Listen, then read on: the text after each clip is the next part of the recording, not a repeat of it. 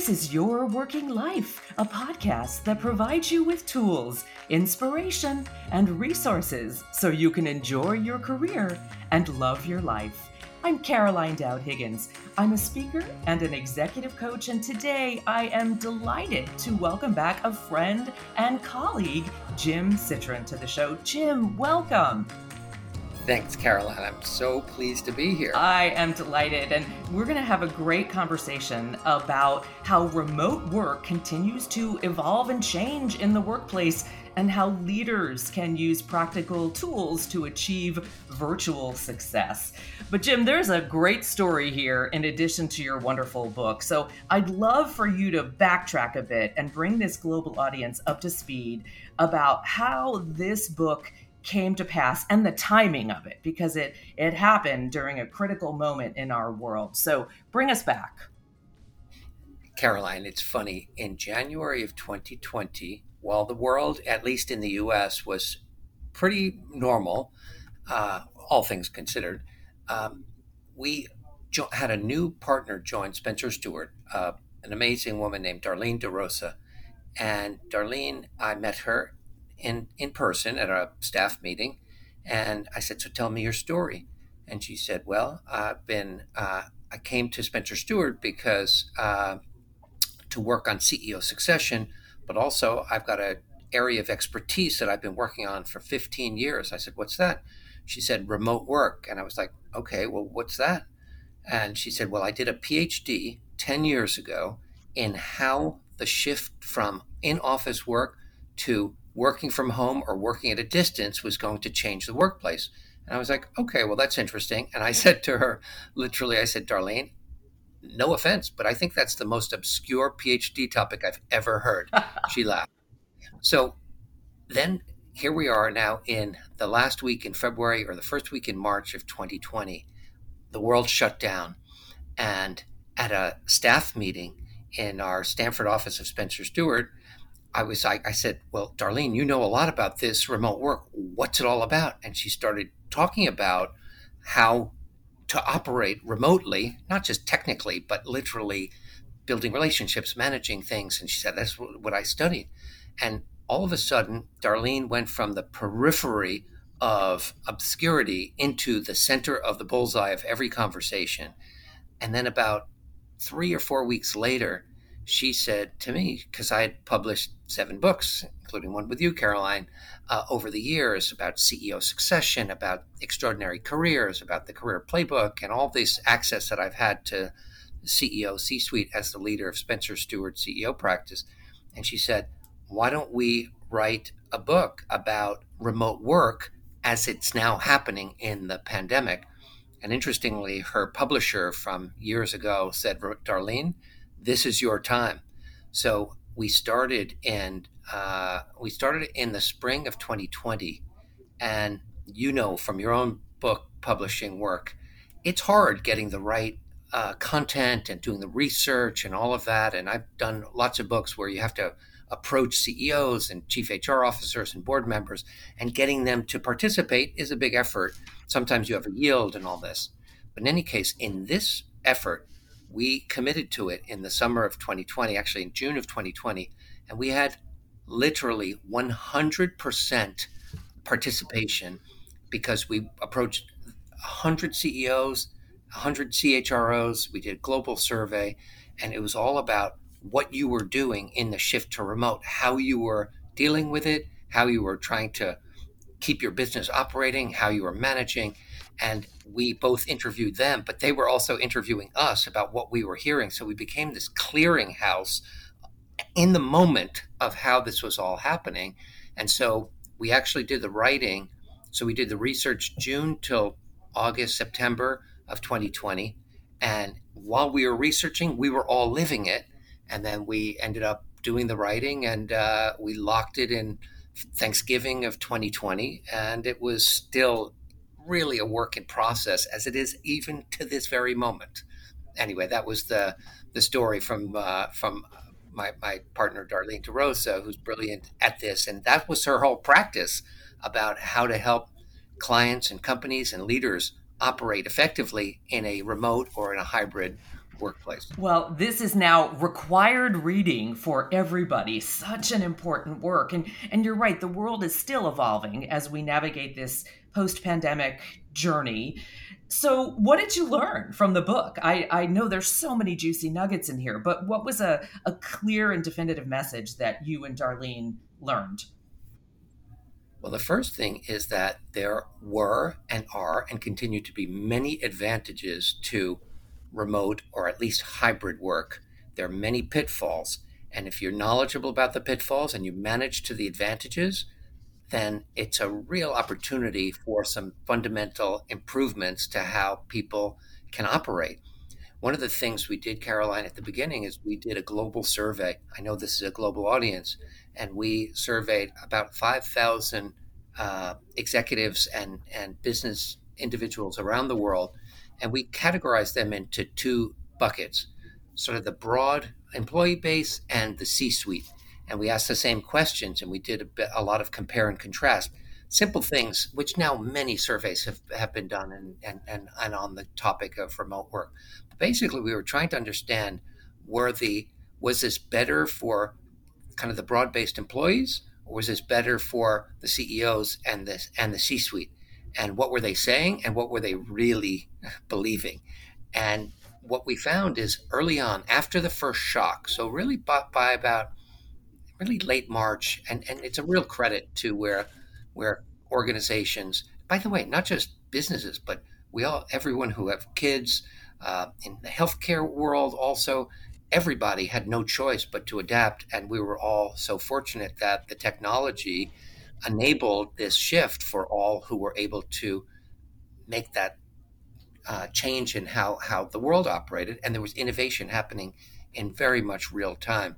But in any case, the CEOs basically said they loved it. They loved the shift from traveling and being on the road for individual meetings and all this, and everybody worked harder, but they didn't have the downtime of the commute, and they didn't have the traveling to see customers.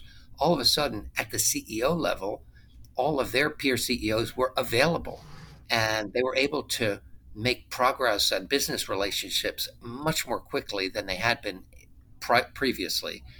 I think in the at the broad employee base, there was a couple of really interesting distinctions.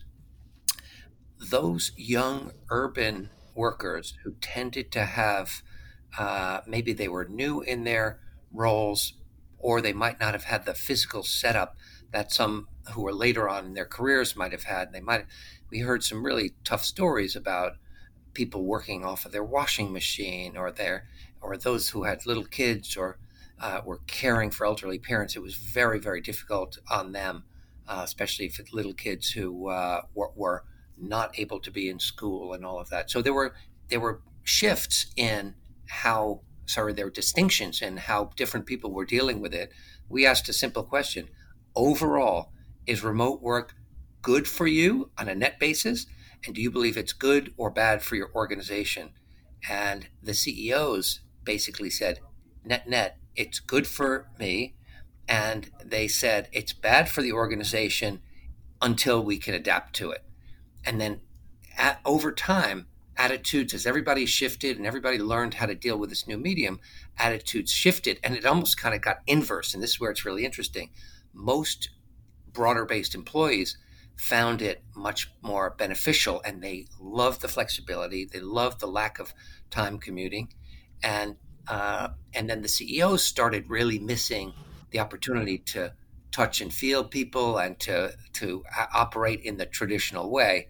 And it's continued to evolve. But the big point is from a top leader or individuals, how it impacted how leadership has changed, and it is continuing to change. So I know that's a topic that you're passionate about, and that we'll come to in a moment. Yeah, absolutely. And that's actually where I was going to go next. Leadership has changed so dramatically when we put the spotlight on the last 2 years.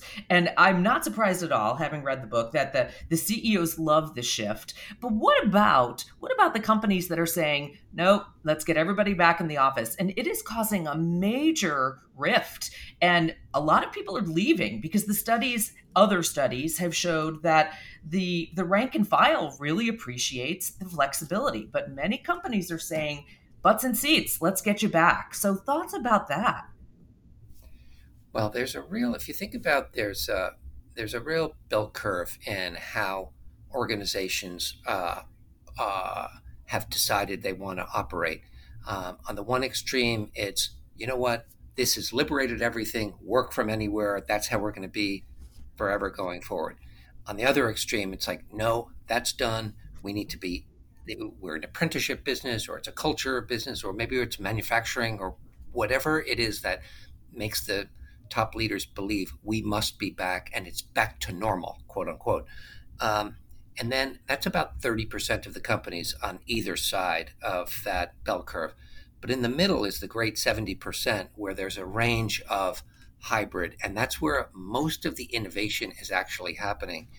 Um, the broader point about those organizations, and some are very well known, major Wall Street banks or some other companies where they might be, let's say, in the office real estate business, they feel like that's our business. We need to be leading by example. Um, then the question there about the implications for the workforce and what their morale, or whether they're going to stay and or they're going to leave, is really part of the broader context of what's happening in the greater world.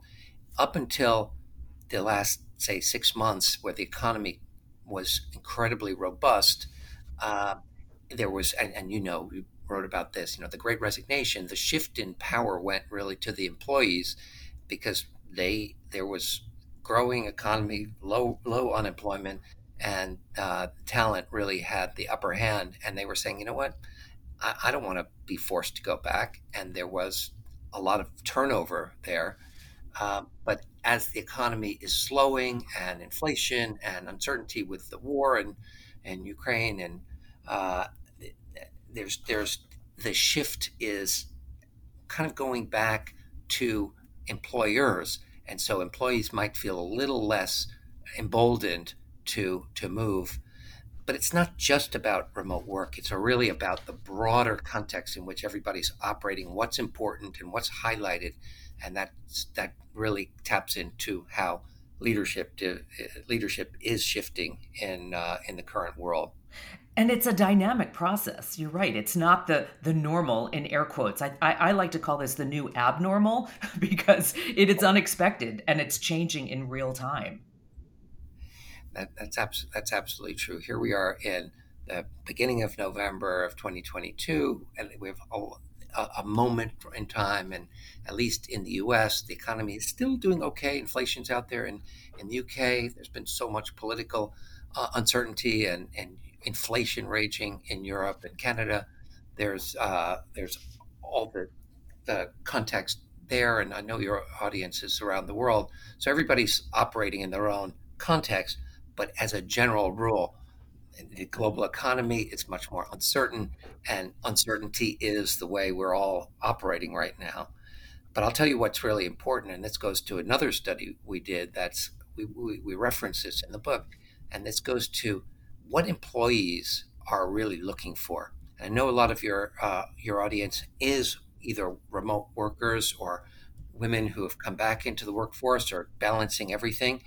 Um, I think that, not to sound trite, because I'm going to tell you about this with data, the role of purpose and mission is more important than ever before, and authenticity as a leader is more demanded and more important than ever before. And this is where the remote work and managing by Zoom and Microsoft Teams has been really dramatic. Um, it used to be that CEOs really, as a general rule, felt they had to have all the answers, they had to be completely buttoned up, and they had to really have everything really almost scripted in how they led. And in a Zoom world, I think this all that stuff, people sort of saw through that, and they either tuned out when they felt like they were being given canned stuff. Authenticity absolutely was the rage, and it was so liberating for leaders and people at all levels. Whether you had a mom at home or a dog or a baby or something, and in the background, we've all had those experiences. I'll give you a perfect example. The new CEO of Starbucks is a great friend of mine, Laxman Narasimhan. Laxman was previously the CEO of the UK consumer products giant called Reckitt, and they make Lysol and Dettol and all sorts of consumer products. Laxman was operating from home in the UK, and he was doing a global. He was doing a global Zoom with the Reckitt employees, and his 80-plus-year mom, who was living with him from India, she kind of came on the screen, and she was like, "Lockman, did you take the laundry out or something like that?" And he introduced her and to their 50,000 employees, and then lo and behold, over the next kind of few podcasts, everybody were like, "Loxman, where's your mom?" Oh, And when it was her birthday, he like had her on, and she got something like 20,000 messages of happy birthday. And she was just a total normal mom. And it was a beautiful thing. And it made him so kind of approachable and yeah. normal to but that kind of stuff, we've all had different versions of that story. And people who try and like push that away, I think people on a Zoom can be even more sensitive. So that's like bringing your whole self. You've talked about bringing your whole self to work. It's really a great and liberating thing. Back Agreed. to the data. So we did a study 10 years ago. So at Spencer Stuart, we do CEO searches, CEO successions, and the first part of all of that work is to define what the requirements are by interviewing the board, the management team, defining that in a position specification. And so that position specification is an actual document that really synthesizes what the company is looking for. We went back 10 years and we looked at hundreds of position specifications, and then we did it in 2021. In 2010, the part of a spec looking for a mission-driven leader, servant leadership, purpose, that was really in less than 5% of CEO specs. In 2021, it was in 75% of CEO specs. Wow. So it was explicit that that kind of purpose-led leadership was what boards were looking for in their CEOs. And it just makes sense because when you put it back into the question of, into the context of remote work, here's the thing that we learn. People, when they're working remotely, everybody can show up and do their thing, but extraordinary performance happens when people invest the discretionary effort in their work. No one's there in the bullpen, clocking them or FaceTime or any of that stuff. So great work happens intrinsically from employees discretionarily. And they're only going to do that when they feel connected to the purpose of the broader organization and when the managers and leaders and CEOs link what everybody's doing to that purpose that people believe in. And so this whole thing has really accelerated purpose-driven, authentic, transparent leadership, which I believe, and I know you believe, is a really good thing for organizations and for people as well. It's okay not to be perfect. It's okay to just be passionate about what you're doing, to believe in it, and to be real. Jim, I want to pull a thread because you and Darlene wrote so beautifully about how Zoom has democratized communication, that everyone on the call is equal on the screen. So tell this global audience more about that, because I also think you mentioned that younger people, emerging leaders can develop more quickly this way. So tell me more. Well, this is one of the huge advantages, and I'm also going to, after this, I want to mention the huge potential pitfall for people to avoid. But here's the huge advantage. If you think about physical meetings in a office setting, in a conference room, everybody takes a seat. Boardroom tables or conference tables are typically rectangular, and the boss sits at the head and people sit around. And a lot of times, and Sheryl Sandberg kind of famously wrote about this in Lean In, a lot of times females or younger women in the workplace sit on the outside. The way people sit actually has a huge impact in how people communicate. On a Zoom or Teams, when you have the grid layout, everybody is the same on the screen. And it's easier for the leader or the meeting facilitator to make sure that everybody has had a voice. Now, we've all gotten very savvy with the chat feature as well, and that actually accelerates communication. And on a screen, everybody is equal. And what studies have found is that younger employees, more diverse employees, female employees have felt much more confident to be able to make input into conversations. I've then also interviewed many boards, and it's the same in corporate boards.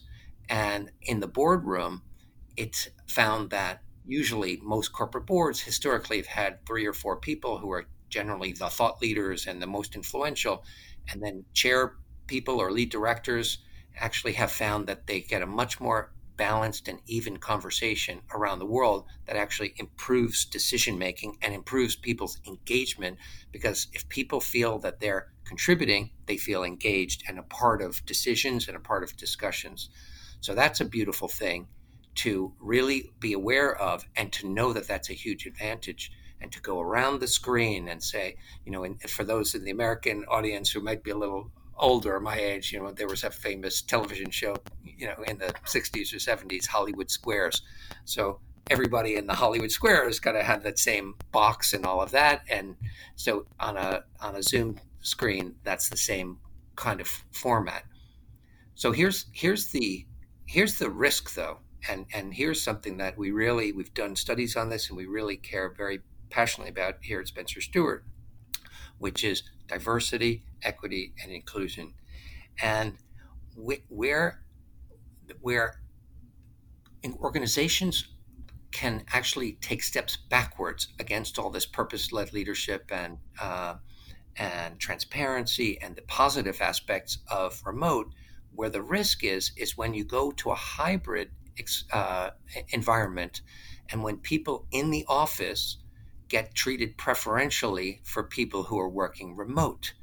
And Gartner did a global survey of managers around the world, and they asked the question, do you believe that workers who are in the office are more productive, less productive, or equally productive than workers remotely? And universally, managers said that workers in the office had higher performance than those remote. But then in a separate study, Gartner also found that actually that was not true from analyzing millions of data of performance data. Actually, the remote workers were equally or even slightly more productive or high performance. But if you have that perception that in the office workers are higher performing than remote workers, then clearly the remote workers are going to get disadvantaged when it comes to the plum assignments or the promotions or compensation advances. And this is where it gets really risky. Who are the individuals who tend to be working more remotely or more hybrid than in the office? It actually shows it's working moms, it's females, it's more underrepresented minorities. They are disproportionately working remotely. So any strides that organizations may have made to really balance out the DE&I priorities are at serious risk of sliding backwards if the combination of more diverse workforce working remotely, coupled with managers' assumptions that people in the office are more higher performing. So that's the watch out we want to make sure that your audience really is aware of, and can, as those of you who are managers, you absolutely want to promote and give all the opportunities to your remote workers just as much or even more to overcompensate than the in the office workers as well. So Jim, you set me up for a beautiful segue as we work to wrap the show. The title of the book is called Leading at a Distance: Practical Lessons for Virtual Success. So share one or two little micro lessons about how those listening can do something different that they can put into practice to be more successful if they're working remotely. So I'll give two tips that are so hyper concrete and practical. Anyone listening can do it today, and it will have a true impact.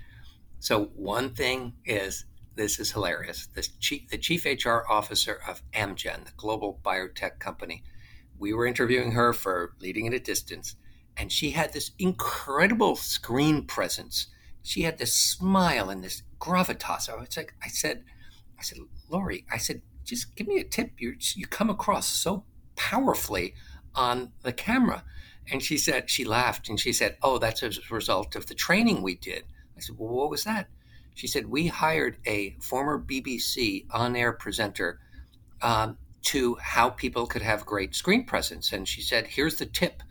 She said, next to your camera, have a little picture of someone who you love or something that brings you joy, whether it's your dog or your granddaughter or your son, and just tape that next to your camera. And you look at that person and it absolutely changes in a very subtle but very real way your facial expression on the camera. So I did that. I took a little picture of my daughter Lily, and I stuck it next to my camera, and I just say that, and it's amazing. You just look at that little picture and it just brings you a little joy, and it changes how your facial expression. So anyone who is working remote, who's on Zooms, have a picture of someone who you love, who brings you joy, stick it next to your camera, and you'll see your life will be fundamentally better, and you'll get a lot of feedback.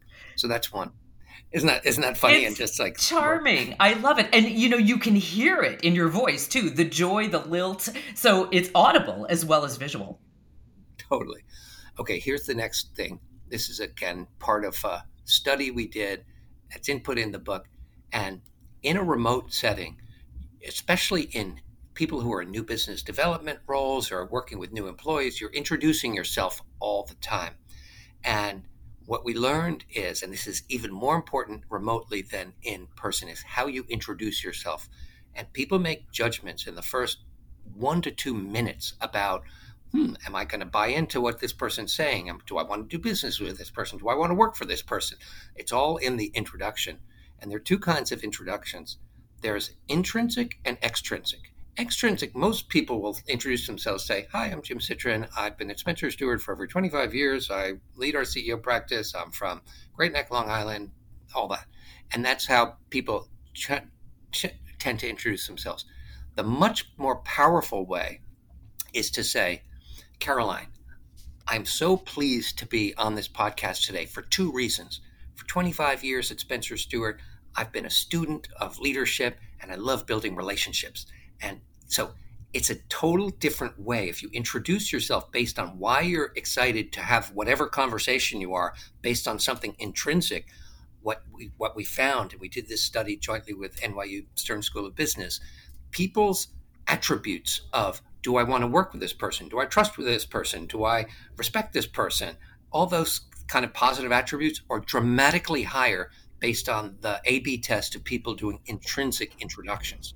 So when you introduce yourself, don't give your resume, give why you're excited to do whatever you're doing, linking to what you've done in the past. And the people will buy in the first couple of minutes and be much more responsive to whatever message you're communicating or interaction you're having. Oh, I love it. I love it. Jim, I learn so much from you every time we connect, and this book is stellar. And as I mentioned, it should be required reading for everybody. I want to remind our global audience that you co-wrote with Darlene DeRosa, Leading at a Distance, Practical Lessons for Virtual Success. And of course, it's available on Amazon and all major book retailers. Jim Citrin, you are a treasure, and I appreciate you. Thanks, Caroline. Love the conversation. And if you like the show, follow us wherever you get your podcasts. And be sure to check out my website at carolinedowdhiggins.com for savvy videos, blogs, and resources to help you enjoy your career and love your life. And a special thanks to my podcast colleagues, Laura Deck, Executive Director of Publicity and Communications, and Claire McInerney, Executive Producer. Thank you for making this show awesome for our global audience. I'm Caroline Dowd Higgins. Thanks for listening.